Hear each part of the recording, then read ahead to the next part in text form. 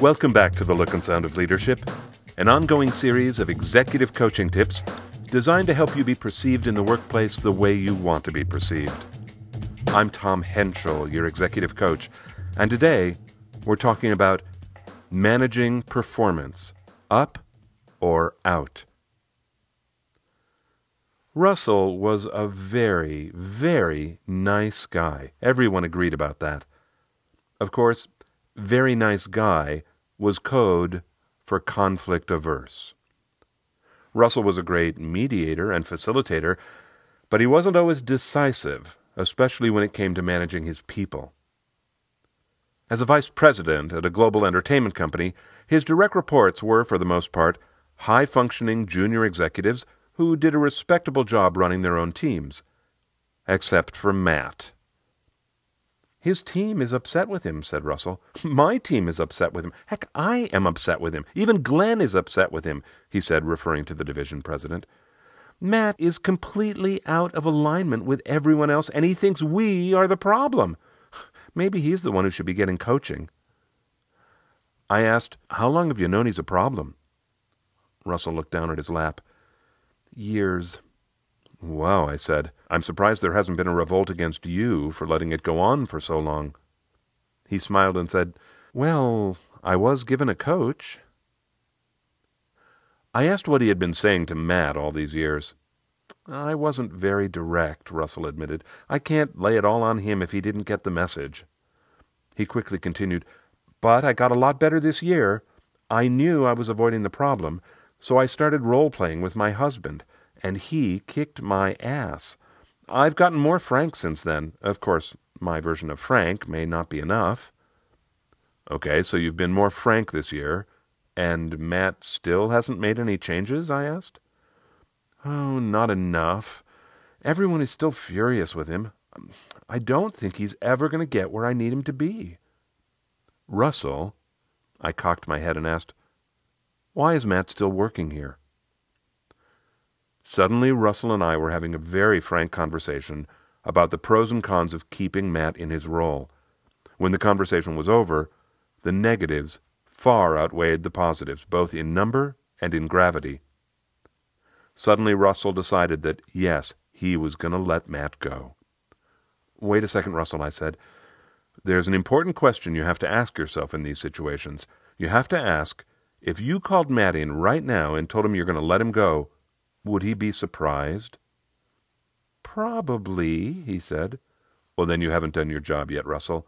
Termination should never come as a surprise. Not ever. Not for your most junior employee, and certainly not for someone at Matt's level." Of course. You're absolutely right. So help me do this the right way." I told him there were 5 actions he needed to take. The first was strategic, the other 4 tactical. We dove in. "First," I said as he picked up his pen, "you need to follow your company's rules." "Oh, well, Susan is really good at this stuff," he said, referring to his HR business partner. "I'm glad," I said, and then I continued, "Russell, I don't know her well enough to predict how she's going to respond to the idea of letting Matt go." "What do you mean?" he asked. "I've worked with 100 different HR folks over the years, Russell. They all have their own style when it comes to managing poor performers. Some love to swoop in and get rid of the chaff. Others think it's their job to slow things down and make sure the process is thoughtful. Neither is right or wrong. It's just style. So if Susan's style doesn't match yours, if she's too fast for you or too slow, you can ask her to flex her style. She's your partner." "Okay," he said. "Point taken. So I need to partner with HR. Will do. But what about me? What do I need to be doing?" "Aha, okay. Now we get tactical," I said. "There are 4 things you should be doing, and they're all related to how you communicate with Matt. Are you ready?" "Shoot." 1. Set measurable goals. 2. Be direct. 3. Be repetitive. And 4. Keep track. A quick little aside here.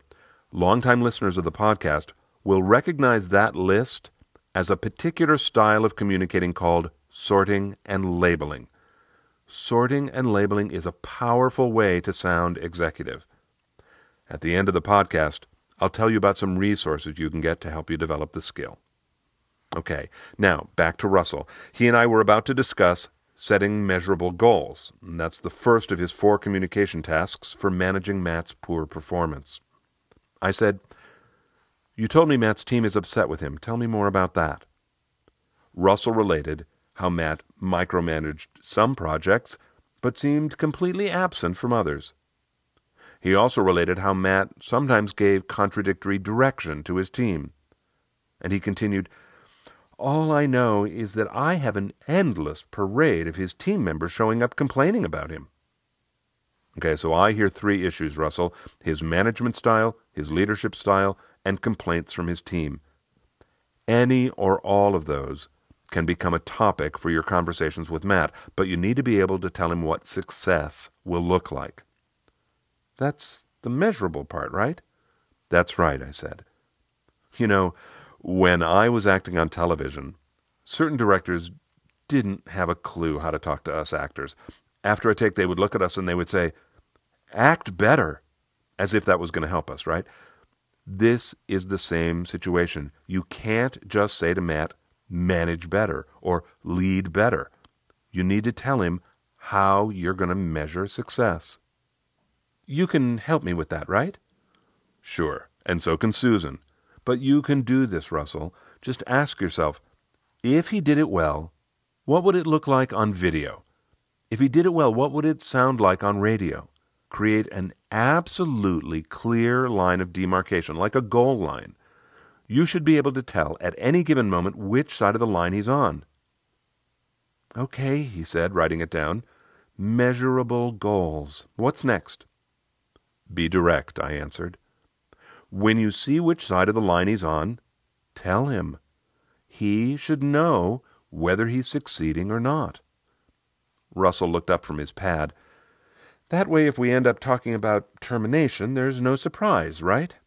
Right. He groaned. This is going to be such a stretch for me. And then, but wait, can I be direct about things like his attitude? I recognized the concern, and I said, attitude is just a pattern of behaviors.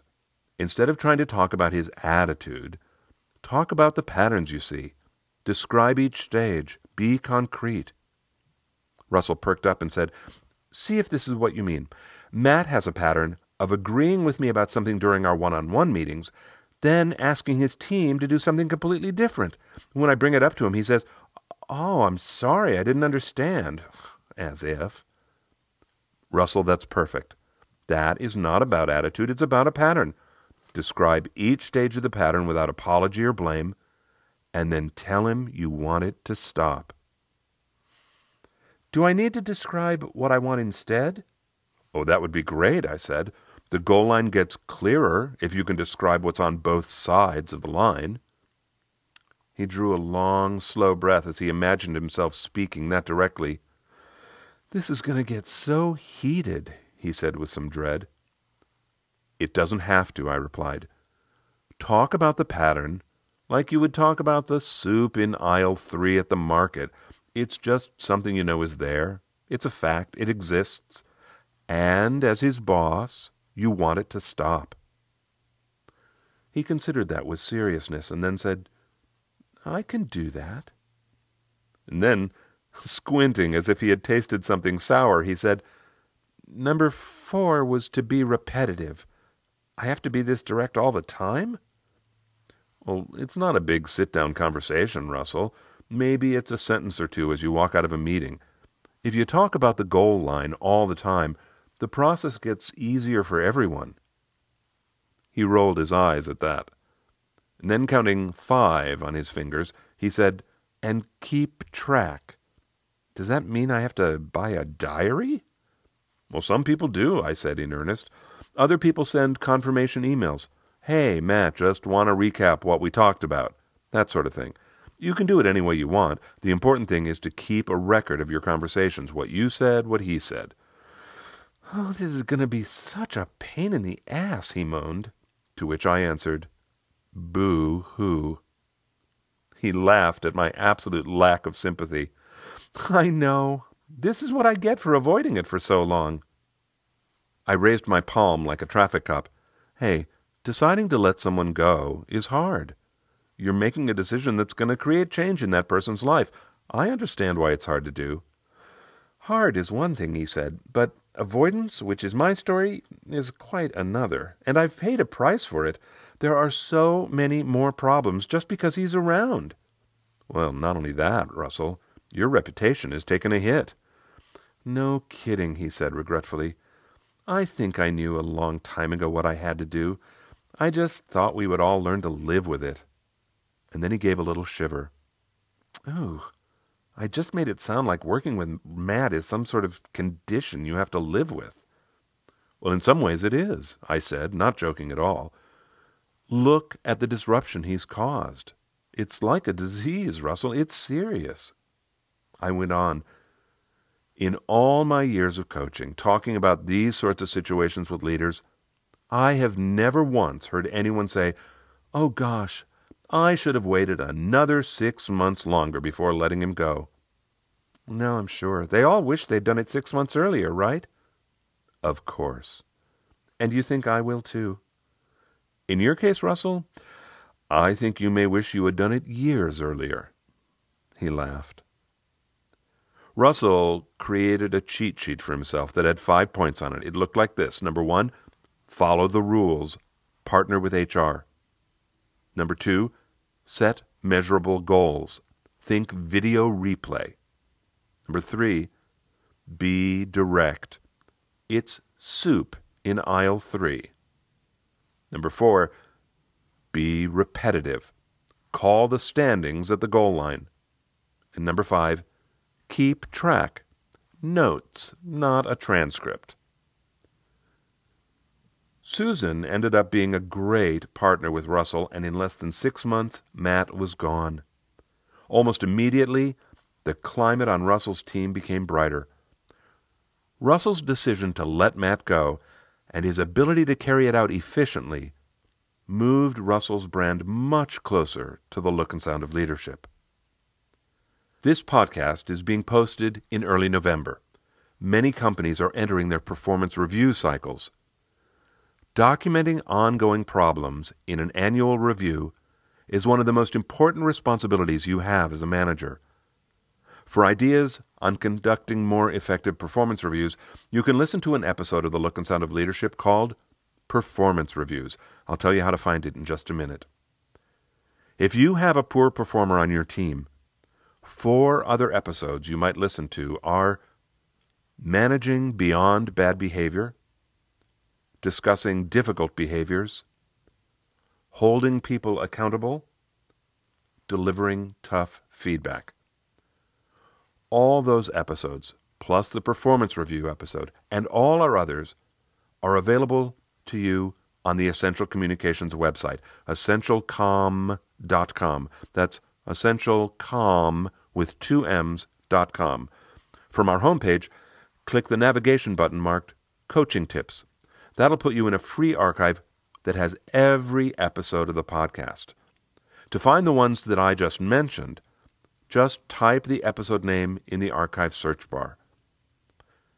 When you're in the archive, you can search by categories that interest you, and one of those categories is management skills. There are more than 35 episodes in that category to help you manage performance more effectively. During this episode, I mentioned the communication style called sorting and labeling. That technique continues to be the one communication tool my clients tell me makes the biggest difference in their style.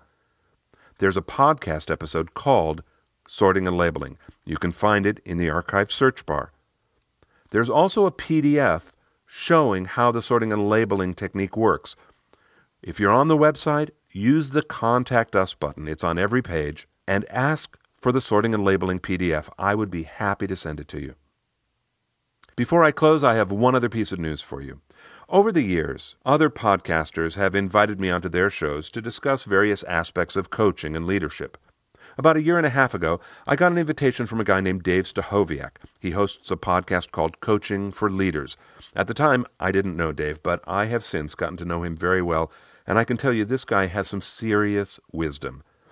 I'm guessing you have heard of Dale Carnegie and his book called How to Win Friends and Influence People. Well, Dale Carnegie is now a brand with courses and seminars offered all around the world. One of the reasons why the Dale Carnegie brand is so well respected is because I think it's easier to get high-level clearance at the CIA than it is to become one of the leaders in the Dale Carnegie organization. But Dave Stachowiak is one of those leaders. And in his podcast, Coaching for Leaders, he displays that wisdom and that insight week after week. Plus, he offers a ton of supporting material. He's very generous. Well, recently Dave invited me back onto his show to record an episode about how to deal with a boss who's a jerk. It's his episode number 164. It was a great conversation.